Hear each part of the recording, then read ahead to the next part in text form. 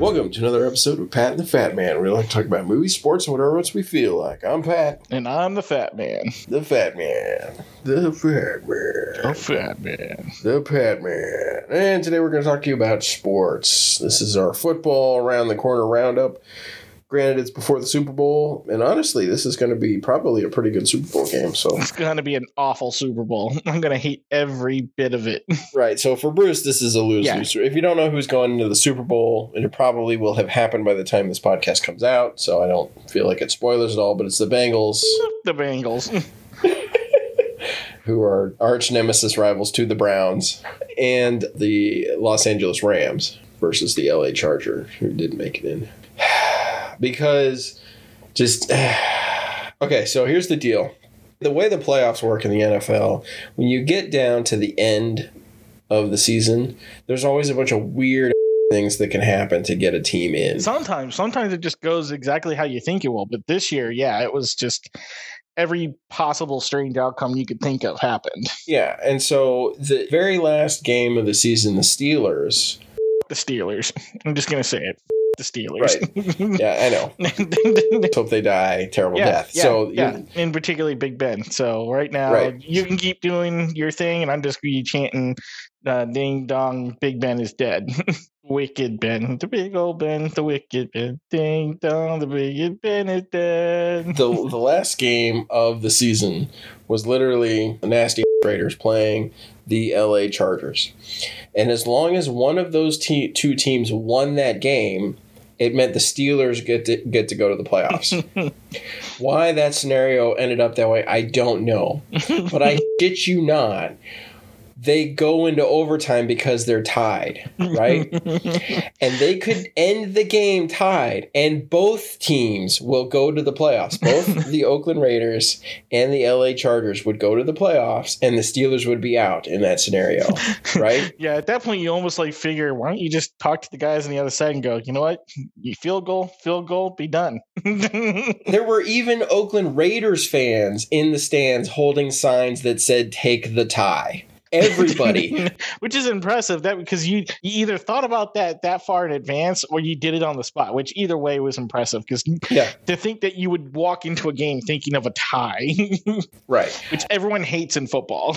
Right. And it was fun because the announcers were talking about it through the whole game. Sometime in the third or fourth quarter, there's a scenario where you end up in overtime and you're tied, and it's not like you can make you just take the tie and walk away, and the Steelers end up going. And literally every football fan in America who is not wearing yellow and black was hoping and praying to God they would take the fucking tie. But no. The motherfucking Raiders had to be the motherfucking Raiders and kick a field goal at the last second. You always count on Raiders to just with you. To just, no matter who you are, just with you. It literally went down to the last minute, literally the last 2 seconds of overtime. Overtime was going to be done, and they called timeout and they kicked the field goal and they won the game. And so the Chargers were out and the Steelers were in.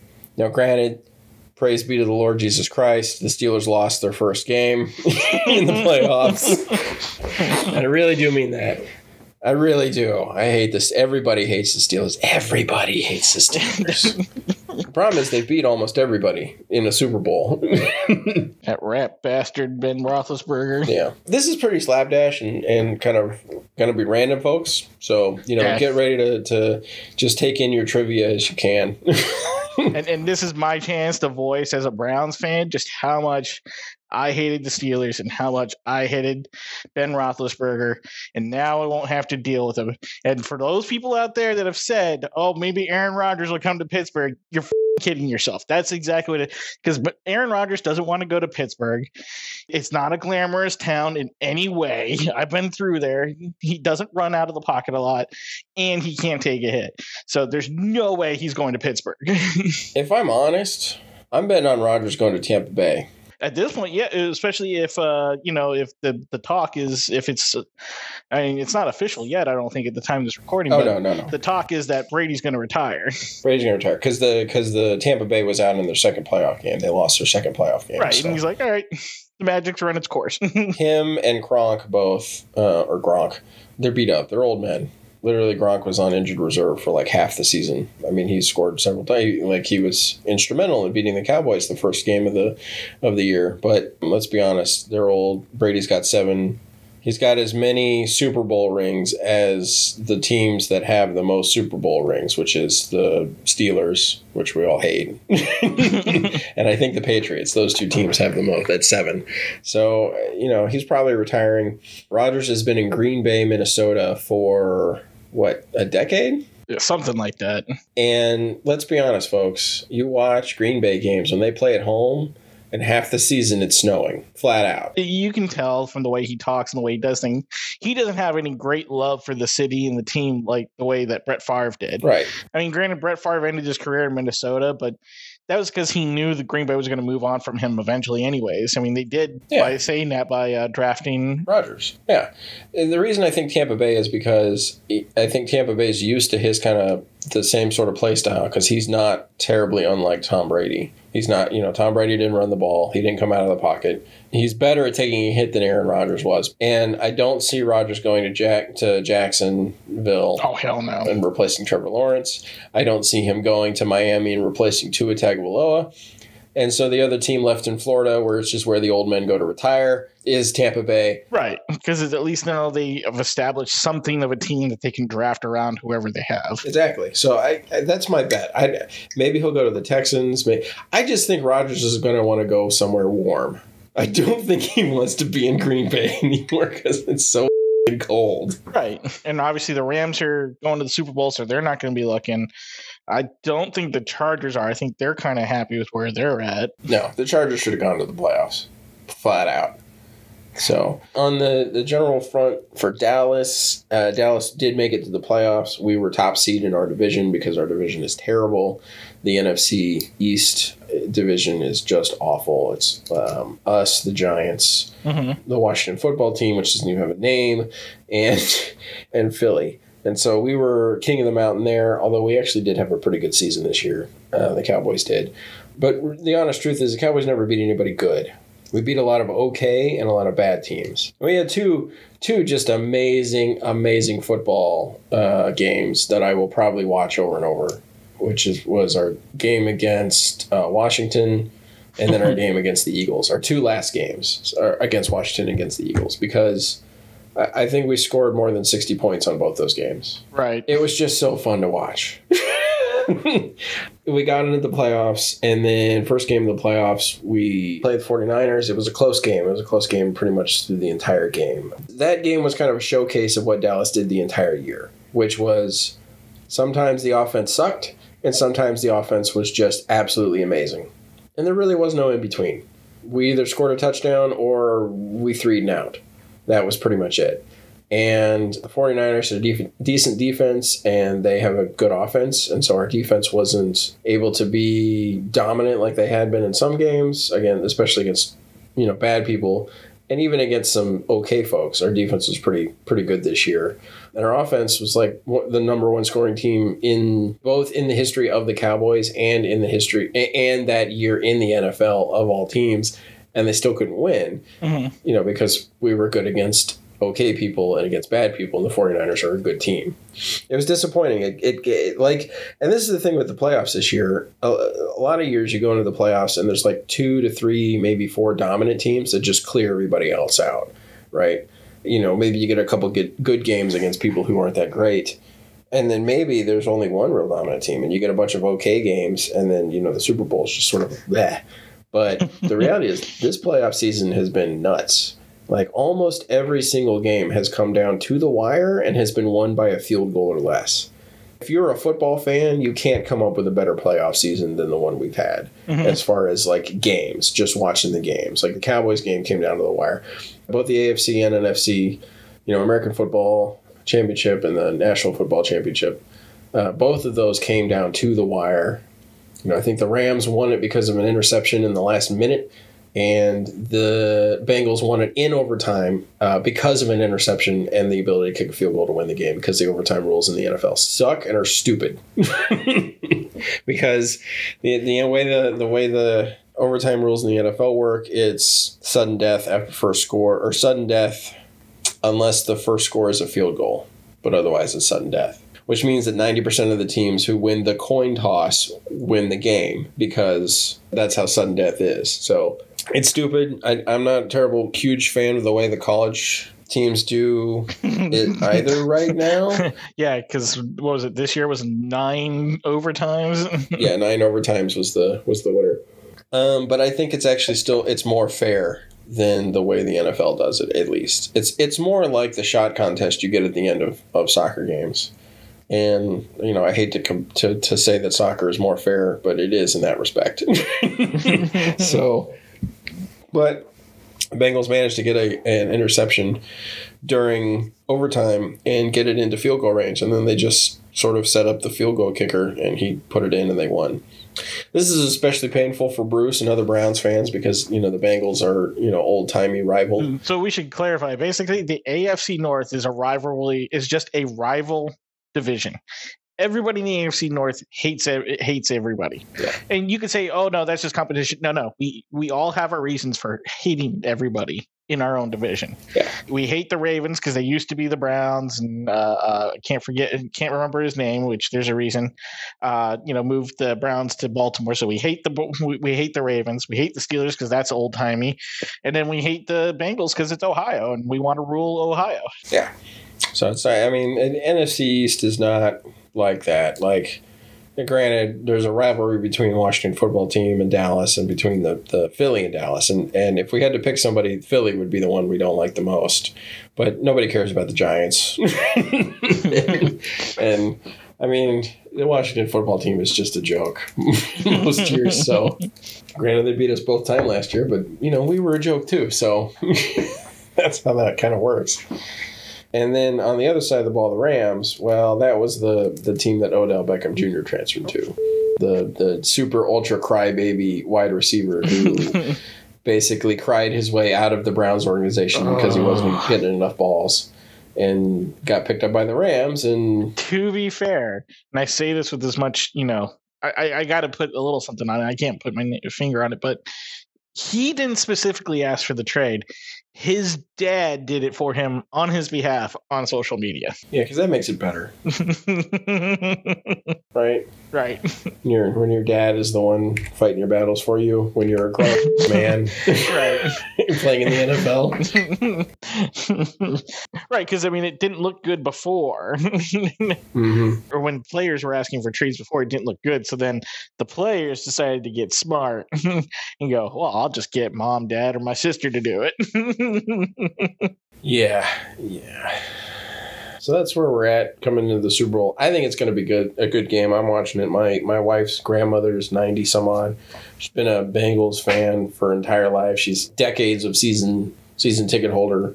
Went to the last 2 games, last 2 Super Bowls. The Bengals were in the Super Bowl. They lost both times. So we're hoping for a win on that side of the ball. Luckily, the Super Bowl this year is the day before Valentine's Day, and being that Valentine's is on a Monday, and I'll probably be at work on Valentine's Day, I'm taking the opportunity to take my significant other out to dinner and having Valentine's Day on that Sunday, so I won't have to worry about it. Yes, I am going to be that petty, people, because no matter what, my heart aches, no matter who wins this one. Yeah. So that kind of wraps up the NFL. Honestly, at this point, I'm interested in the draft. I'm interested in a couple other things, who trades. I actually care and know who the players are at this point in my my watching football career. So I am actually interested in the offseason trading and who's going to get picked up. And another thing I'm really, really interested in is the resurrection of the USFL. Yeah, I guess that's going to be the new XFL. No, the XFL is still scheduled for next year, starting in February. Oh, yeah. This is a whole different. Yeah, right. See, now I don't know if this is such a good idea because you've had a hard time having one league come up and stay alive and do its thing. Now there's this one coming in trying to survive.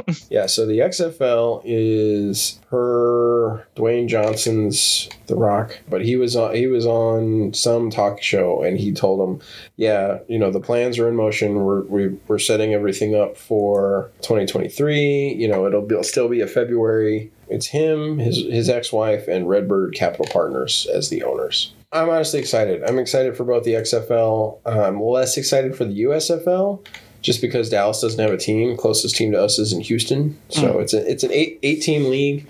The New Jersey Generals, the Michigan Panthers, Philadelphia Stars, Pittsburgh Maulers, Birmingham Stallions, Houston Gamblers, New Orleans Breakers, and Tampa Bay Bandits. So the USFL first premiered in 1983, went for 2 seasons, or maybe 3, I want to say. But it folded in 1985. I think it only went 2 seasons. And the problem was, so it was a spring-summer league, right? With about as many teams. And then, for some reason, after the 1984 season, the owners all got together and voted to move the season into the fall. And nobody could compete against the NFL because they were scrambling to find places to hold games because the stadiums were all booked up by the NFL. It was just difficult for anybody to draw people away from the NFL to watch their games and to run a conference. And so I don't know why they did it unless somebody was really just trying to tank the league. But they've restarted the league, and it's going to be April. 73 days till kickoff. The first game's going to be the New Jersey Generals versus the Stallions, the Birmingham Stallions. So I'm excited. I don't have to wait 215 days, until the first A&M game. Texas A&M game. I now only have, I get one more football game in 2 weeks. And then I get the USFL starting. I don't know how long that season will run. I don't know how many games they're going to do a week, if it's going to be 1 game a week or 2 games a week. I mean, it seems like the primary goal for the secondary football leagues is to put on a show for the NFL and see if they can get some of their players elevated. Because that would be a better way for them to make it profitable, is to show that the players who come to this league actually move up to the big leagues, move to the show. Yeah. Yet if these secondary stars that can't make the draft just go into the USFL and don't go anywhere, then it kind of seems like, what's the point? Yeah. We talked a little bit on our Patreon about the concept of having minor leagues in football, because we were talking about the minor league baseball teams. And we talked about, okay, it's not really possible. I didn't think it was possible. I guess we talked about this on our Facebook page, not our Patreon. But either way, go to our Facebook page and Patreon. Anyways, so the XFL season starts in February, which would be theoretically after the Super Bowl, after the Pro Bowl. And, they only have 8 teams. I want to say it's 8. And I know you were commenting about the weather. Nowadays, it's meaningless. If they're going to build new stadiums, they're going to be indoor stadiums. That's just how it is. They're not going to use AstroTurf. They're going to use something different. But, they're all going to be indoor stadiums at this point. Well, it's going to be interesting because I know in Dallas, the XFL team in Dallas is playing on the old Ranger Stadium. And so that's outdoors. That's not indoors. So, we'll see how it is. But yeah, that's how these two, and it looks like, from what I can tell, and we'll see in 2023 if the XFL does premiere and they do a season. But it looks like they're not going to overlap either, because you'll have February and March and maybe a little bit of April for the XFL, and the USFL doesn't get started until mid-April. And so they'll do April, May, June, July, maybe 3 months, but it's probably going to be more like 2 to 3 months. Yeah, it'd be more like 2 months. So April, May, June. And then they'll be done. And then, you've got sort of summer training, and then you're into the fall, right? I think this gives a great opportunity for both guys coming off the NFL who are just sort of, I've reached the limits of my career. guys like maybe Tom Brady or Gronk or, whoever be like, you know what, I can't perform at the same level anymore and I don't want to, right? I don't want the NFL anymore, but I still want to play. Or, I mean, it could be a way for them to get into coaching too. Right. To get a feel for what it's like to be a coach, whether it be a coordinator or a position coach. And it provides a way for guys who don't get drafted. Yeah. Because, what happens in college sports, in college football especially, if you go up for the draft, you have to announce, okay, I'm going up for the draft. Once you make that decision, your eligibility to play in college ball is done. Right? Even if you're a sophomore, even if you technically have 2 to 3 more years of eligibility, you're done. And if you don't get drafted, you can't play anymore. Right. That's period. That's it. I think these other 2 leagues provide a path forward for folks like that. And it's not a small group of kids. It's a pretty large group of kids who go up for the draft and don't get drafted. A bunch of those kids are seniors who it's their last year playing in college and they're just not, they don't have the talent level. But some of them aren't. I remember guys who played at A&M who went up for the draft and didn't get picked. And just, as my dad used to say, well, what happened to him? Oh, he's waiting tables somewhere. Because he didn't get drafted. Right. This gives something for those kids to do.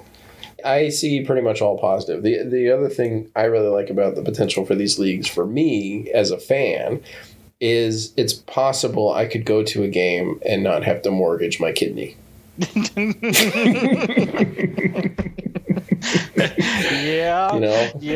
The one game I went to this year, I thought it was a steal for the front row ticket. It was $700 a ticket, and other people would see that as insane. But I looked at it and I looked at what other people were paying for their seats around me, and there were people paying over twice what I was paying for it. So I was like, yeah, like you said, have to auction a kidney, just to go get decent seats at a football game. Yeah, like I can't justify going to a Cowboys game. I can't do it. I've spent that much money on dinners on a very rare occasions, like 10th anniversaries. But I can't justify spending that much money to go to a football game week after week. I just can't do it. Whereas with the other, with these 2 other leagues, at least when the XFL played in 2020, those were affordable tickets. I could do that. I could do that. That is part of it that's got me really excited, is that piece of it. I guess that's all I've got for non-college football. Do you want me to talk about college football for a while? Yeah. Well, I mean, because we had a good conversation about this. Yeah. I'll just go into sort of the college football roundup, I guess, for the end of the season. We talked about the end of the season with A&M. They lost to Ole Miss, and then we lost to LSU. So that killed us. Losing to Ole Miss killed us for any chances of getting into the playoffs, and then losing to LSU just sort of demoralized the fan base massively. We were all done. We were all done with the season. Like, it didn't matter that we were bowl eligible. Nobody wanted to play in the bowl we were going to, which was the Gasparilla Bowl? No, the Gator Bowl. It was the Gator Bowl. We were going to play Wake Forest in the Gator Bowl. Nobody wanted to play that game. Nobody cared about that game. And then A&M got, enough folks at A&M got COVID, and so we didn't play it.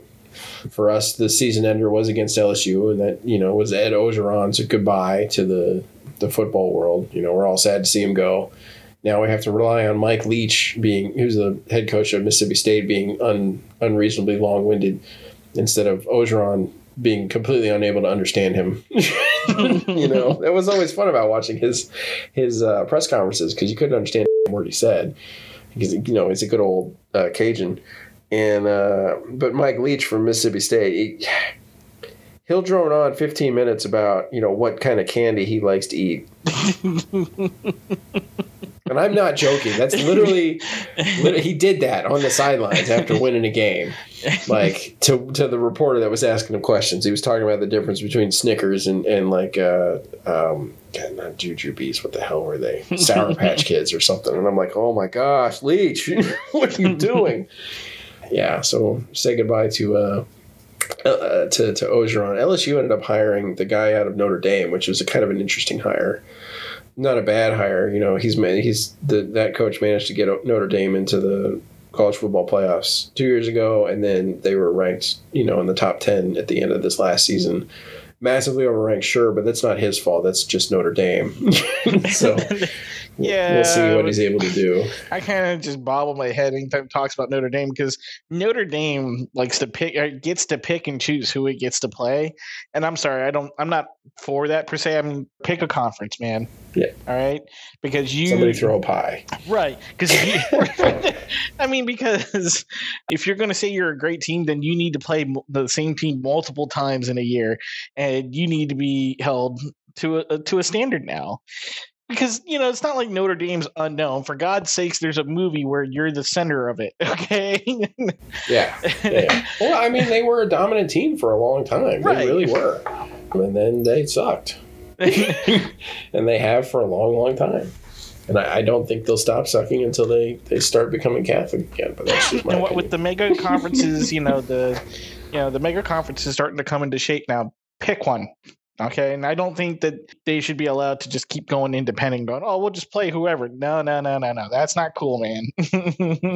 Well, as long as the bowl college system is in effect, that's going to be how it works. If we have to face Alabama twice a year, you need to face somebody. If it has to be Ohio State twice a year, I'm cool with that because I'd love to see that game. We don't have to face Alabama twice a year. Or not twice a year. I'm sorry, I'm getting confused, but we have to face them every year. That's what I'm saying. We got to face Alabama every year. Every year. So, but, yeah. Still angry about the Bengals. Yeah, I know. Because that's a twice a year thing. You play every team in your division twice. We beat them twice this year. I know. The second time with a backup quarterback. You guys got F by Kansas City. The SEC didn't do very well in its bowl games until you start talking about the national championship, until you get to the New Year's Day games and the national championship. So you had a series of, I'll put it this way, most SEC teams made bowl eligible, which what it showcases is that everybody in the conference is on each other's level, because there are enough wins and enough losses spread out among the teams that given wins outside the conference, like the matchups early on in the preseason, everybody becomes bowl eligible because you only need 6 wins. Which you can't say for every conference. Right. So like LSU's win over Texas A&M at the very end of their season made them a 6-win team and let them go to a bowl game. Now they got beat badly in their bowl game by Texas Tech. I think it was the Texas Bowl. They got beat by Texas Tech. No, I think it was Mississippi State that got beat by Tech. Either way, Mississippi State lost. I want to say it's like Mississippi State lost, LSU lost. I want to say Kentucky lost, Florida lost. Florida lost to UCF, if I remember correctly, which is just kind of, come on, guys. Pull yourselves together. So A&M didn't play. I want to say Arkansas lost. There were a couple wins, but outside of the national championship stuff, I think Tennessee won. I think maybe Kentucky won. I don't know. I'd have to look back. But either way, the SEC did not do that well in its bowl game roundup. However, in the games going into the national championship and the playoff games, you had Georgia being ultra dominant over Michigan, which a lot of people thought Michigan was going to go in there and surprise Georgia. And, Georgia was beatable because, they lost to Alabama. And so Michigan was going to be able to go in there and storm them and da-da-da-da-da. No. No. Georgia dominated that game pretty handily. And then the other game was Alabama and Cincinnati. And as happy as I was to see Cincinnati get in, I also knew that they were going to get utterly trounced by whoever they play, because they're the best team from a terrible division. And that's interesting because they're going to move in when Texas and Oklahoma move to the SEC. They're going to move into the Big 12, and along with UCF and a couple other teams. And so it's going to be very interesting because they're no longer going to be the best team in their division. They're going to be playing against OSU, playing against Texas Tech, playing against Baylor, Kansas, Yeah. It'll be interesting to see what becomes of those teams. But it'll be nice seeing the Big 12 back to 12 teams because they've been playing with 10 teams for several seasons now, and it's just been kind of stupid. I don't know how else to put it. Yeah, the Big 10 who had 12 teams and the Big 12 who had 10 teams. That was dumb. So Cincinnati gets beat by Alabama. Georgia beats Michigan. So we get a national championship that is just a rehash of the SEC championship, which in a lot of ways was what the whole college football playoff system was supposed to start avoiding. because that was happening on a regular basis going into the creation of the college football playoffs, is that in the bowl college system before that, the top two teams were often SEC teams, and so they were playing for the national championship. I remember the SEC championship between LSU and Alabama. Or no, that wasn't SEC championship, because I think it was Alabama and Florida that year. But LSU and Alabama played. LSU beat them. And then in the national championship, because those were still the top two teams, Alabama beat LSU. And that was it was one of the last years. No, not one of the last years. That was in the old college bowl college system. So it was kind of funny just to see that happen again. Like the two SEC teams get there and play it out again. This was like a rematch, both of the SEC championship that had happened earlier this year, which Alabama managed to win that game. They didn't manage to win. They trounced Georgia. I think they won by double, like 40-20 something. So they did an amazing job.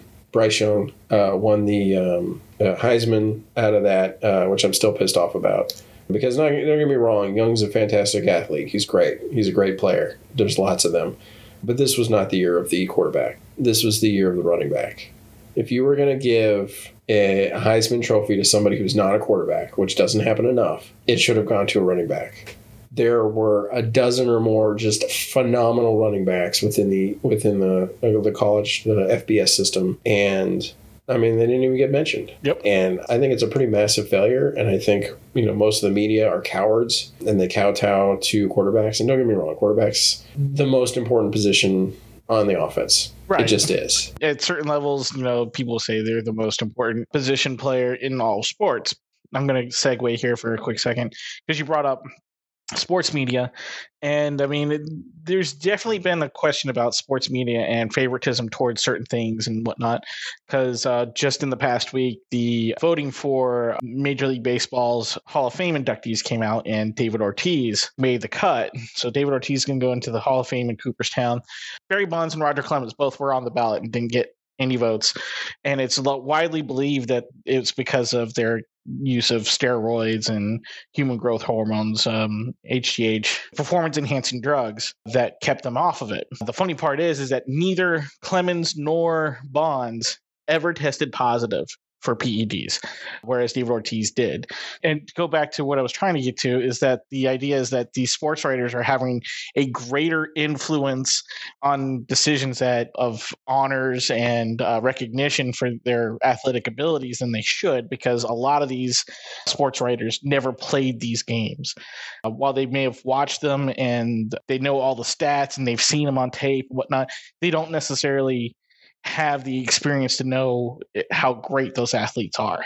Right. Ultimately, last year, 2021, what kept Texas A&M out of the national championship running for, college football was ESPN constantly saying, they didn't play anybody and they weren't good enough to be considered number 4. And Notre Dame was. I mean, it was effectively media bias that got Notre Dame into the game and A&M out. And I don't know. I just feel like the media in a lot of ways, sports media is in sort of a rut. And they, there's certain expectations about the way certain things should go. And so they try to drive things into that wedge. What they tend to do is they try to get a lot of foot traffic by saying things that can only drive more drama. It's like trolling, only they're not hiding behind anything. They're going to just say, well, this is my opinion. My opinion as a sports writer, these are my credentials, blah, blah, blah. And because everything that I write is an opinion, it can't be, inherently wrong or right. And I will say it in such a way that I could always backtrack and either say I was wrong or no, I didn't say that. What I said was. And great examples are, Stephen A. Smith. Oh my gosh, that guy can burn. He can burn in his own car. He is the worst phony on ESPN. He belongs on Fox Sports because there's a guy on Fox Sports who does the same thing. It's just ridiculous. I mean, because in the end, I mean, he made fun of the Cowboys when they lost to the Browns, but then he'll go turn around and say how great the Cowboys are, this, that, and the other thing. The man is all over the map, and he'll never admit when he's wrong. Yeah. Same thing with Marshawn Lynch. When you talk about any other sport, he'll take whoever's popular over whoever's good. And that's all it is. It's a popularity mess that these guys have gotten us into. Yeah. All right. So that was a pretty good rant about the media. So anyways, you got Alabama and Georgia head into the I think they came out of the Heisman talk. Yeah, you got Alabama and Georgia heading into the national championship. And this is, like I said before, not just a rehash of the SEC championship, but it's also a rehash of a national championship that happened in 2018 where Alabama and Georgia went. But in that one, Alabama won in the last seconds of the game by scoring a touchdown, literally on the last play. The quarterback threw a touchdown. It was an amazing play to watch. Mm-hmm. This game was very close the whole way through. It was not a shootout so much, but it was when one team scored, the other team scored. I think Alabama scored first, and then Georgia scored, and then there were a lot of 3-and-outs, or not necessarily 3-and-outs, but teams would get halfway down the field and kick a field goal, or most of the way down the field get a field goal, but then the other team would eventually score. And so the score stayed pretty close to the entire game. And it came down to the last set of plays. It was looking like, okay, whoever's got the ball last is going to win this, because that's what happens a lot of times in close games. So Georgia, as they go out and score the touchdown, they're up. However, if Alabama comes down and scores a touchdown, Alabama's going to win the game if they control the clock right. And so Bryce Young is driving Alabama down like they do because they're Alabama. and Georgia's defense is putting up stops and whatnot, but they're not getting the 3-and-outs. And they're not getting the full stop. And then, lo and behold, Bryce Young throws an interception with like less than a minute left. And it is not just an interception, it's a pick six. And that basically ends the game. It's the last seconds of the game. They kick it back to Alabama. Alabama isn't able to. They basically go for the Hail Mary effectively, but they aren't able to get it. And the game ends. What was really interesting about this game from a player perspective is on one side of the ball you had the Heisman Trophy winner, Bryce Young, quarterback who's probably going to be drafted this year, with the Alabama team, who hasn't been as good offensively as they have in previous years, but they're still Alabama. On the other side of the ball, you have a walk-on fourth-string former wide receiver who replaced JT Daniels because JT Daniels got hurt early in the season. It was a similar setup to what happened at A&M, where you had A&M starting quarterback got hurt in the Colorado game, and then the Seth King got hurt, and then Calzada stepped up. He was okay, but he wasn't great. The opposite story happens with Georgia. JT Daniels gets injured early on, and this guy steps up, and he gets them to the national championship, and then he wins it. And he was a walk-on. Like, he didn't have a scholarship. He wasn't, pulled from any high school anywhere. It was sort of the poor man's dream happening here. Right. To be able to win the national championship. Whereas, Alabama had a pretty lackluster year. Yeah, for Alabama, I mean, granted, they still only had one loss. It was still the only loss they had was to A&M. A lot of their wins were blowouts, but there were some games where you just ooh, that doesn't look like the Alabama we know. No, a lot of their games were pretty close. I mean, Tennessee almost beat them if it wasn't for the fourth quarter. I mean, literally, Alabama scored 28 points in the fourth quarter. If they had not done that, they would have lost that game. Didn't Florida almost beat them? Florida almost beat them. Florida was terrible this year. LSU almost beat them. LSU was terrible this year. Mm-hmm. They trounced Ole Miss. Mm-hmm. And everybody thought that was going to be a really close game. It wasn't. So it was kind of a weird year for Alabama. They definitely had games where they played well and games where they didn't play well. And I will say that the A&M game, they actually played pretty well. Mm-hmm. It was just, A&M was able to sack Young again and again and again and again and again, which is exactly what Georgia did. If you watch the third and fourth quarter of the national championship game, Georgia is sacking Young again and again and again and again. And that contributes pretty highly, I think, to the win. Mm-hmm. But yeah, Georgia breaks a think a 41-year national championship drought. All the fans are super crazy. If you want to watch some fun YouTube videos, go look up, Georgia fans react to pick six or whatever. Pretty hilarious. The SEC shorts hope that started the very beginning of the year and went all the way to the end. Ended well. Hope's going to A&M, by the way. And I think that's actually a pretty good segue into our last topic, and that's going to be college football players being paid. Name, image, and likeness, NIL. Because the joke the SEC folks made with Hope going to A&M was that the A&M boosters were going to pay Hope $1.4 million for her to do a commercial at a used car lot outside of College Station so that she would join the team, right?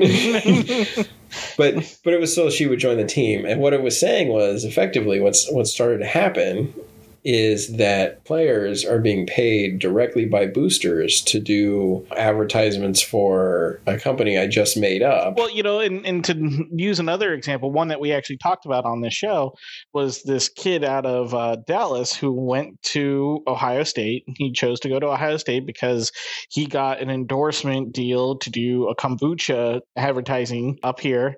And this year he didn't play at all. He didn't practice. He didn't get any field time because he's a quarterback, and Ohio State had a decent quarterback. Well, he's already decided he's coming back to Texas because he's going to play for Texas, yeah, TU, right? And he's closer to home and his family. It made sense from every perspective, right? And with TU coming into the SEC, and Texas has got all this money, he's going to switch teams like that. Yep. So, that's just what's going to happen. The shocker this year was that, Jackson University or something like that in Mississippi, where Deion Sanders is the head coach. They got the number one prospect of the year because Deion Sanders has got an endorsement deal with Under Armour. And he probably told this kid, hey, I can get you a deal with Under Armour. Yeah. And it's just how it's going to go. And even so much so that Jimbo Fisher, the head coach for Texas A&M, came out and said, this has been going on forever. It's just legal now. We can come out of the shadows and do it. Yep. So, what you're going to see isn't that the game is changing. It's that the gloves are finally off. They don't have to hide behind having to do things the legal way. They can just do it. And so it's just going to run a little bit more rampant. The problem you got is that it seems like the NCAA isn't doing anything. They're not telling conferences you can and can't do this for fear of that conferences will say, screw you, we'll go our own way. And this is where you're starting to see where the NCAA is either toothless or they just aren't doing anything. They're just collecting money and hoping that the thing will figure itself out.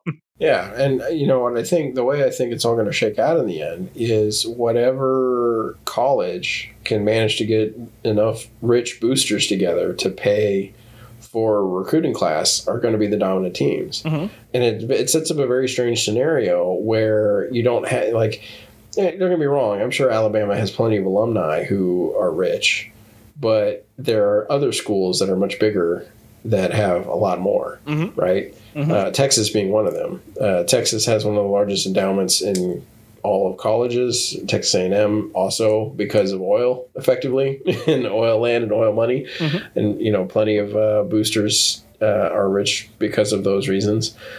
You have other colleges out there who are fairly no-name right now who have probably You'll have a scenario like you do in college basketball where teams like Gonzaga and Xavier will become big names, and I to this day I don't know where Gonzaga is. I just don't know.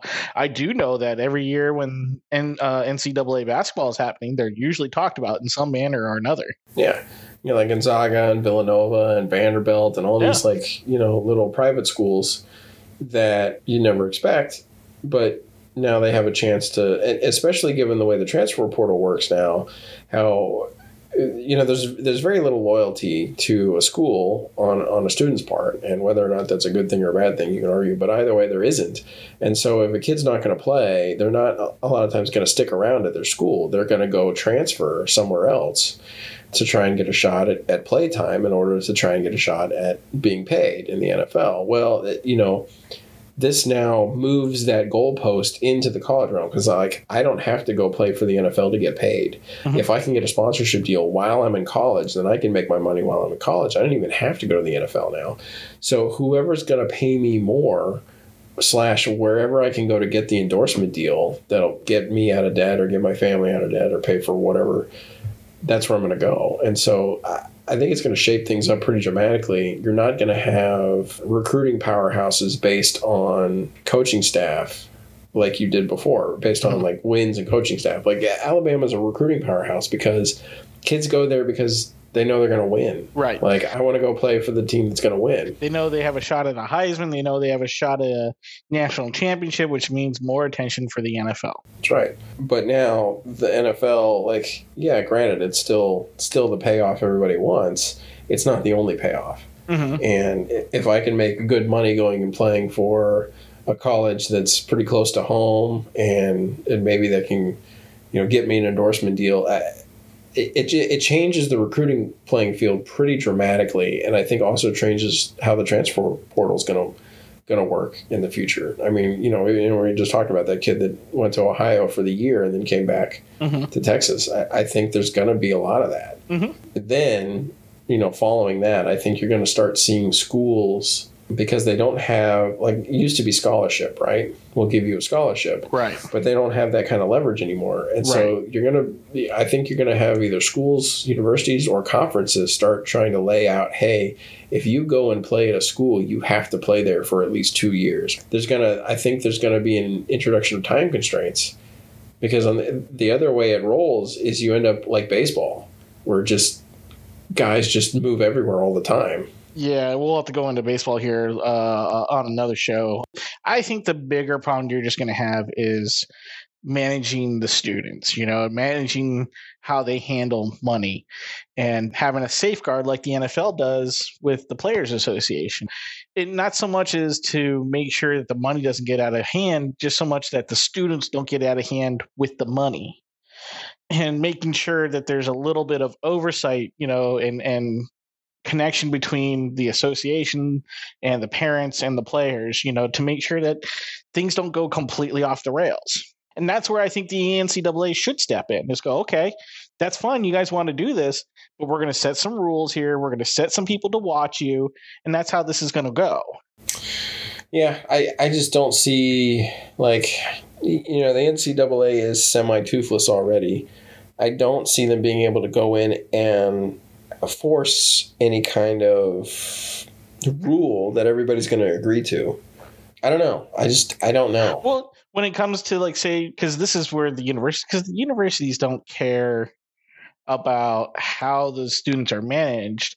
They just care with the ability to recruit. So as long as you're not interfering with their ability to recruit and your focus is on the students, the universities really aren't going to step in that much. I think the problem comes in, I think the universities might want to step in if they start losing people. We've already seen Nick Saban start commenting to the press that something needs to be done, because I think he's starting to have recruiting problems because he can't get the same number of backers and boosters and sort of that folks like Texas University of Texas can, or TU.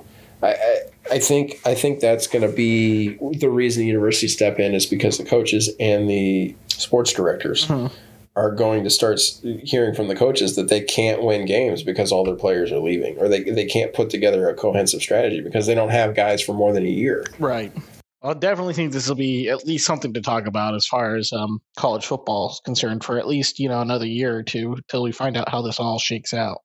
Yep. We appreciate you listening. Remember, we have a website, patandthefatman.com, as well as a Facebook page and a Patreon. So check us out, support us. We really love interacting with our fans. Thanks for joining us today for college and NFL Roundup. I'm Pat. I'm the Fat Man. Stay classy. Wicked Ben, the big old Ben, the wicked Ben, ding dong, the wicked Ben is dead. So I'm going to interject this with a quick commercial comment. But you know how like McDonald's supposedly has like a secret menu? Yeah. They actually advertised it, something called the Surf and Turf. Oh, yeah. That is the most awful looking thing I've ever seen. Oh, yeah. There's one, and I'm going to ask Shay to bleep this next word I'm going to say, but there's one that's apparently called the McD, Yes. Yes. I don't even know what's on that.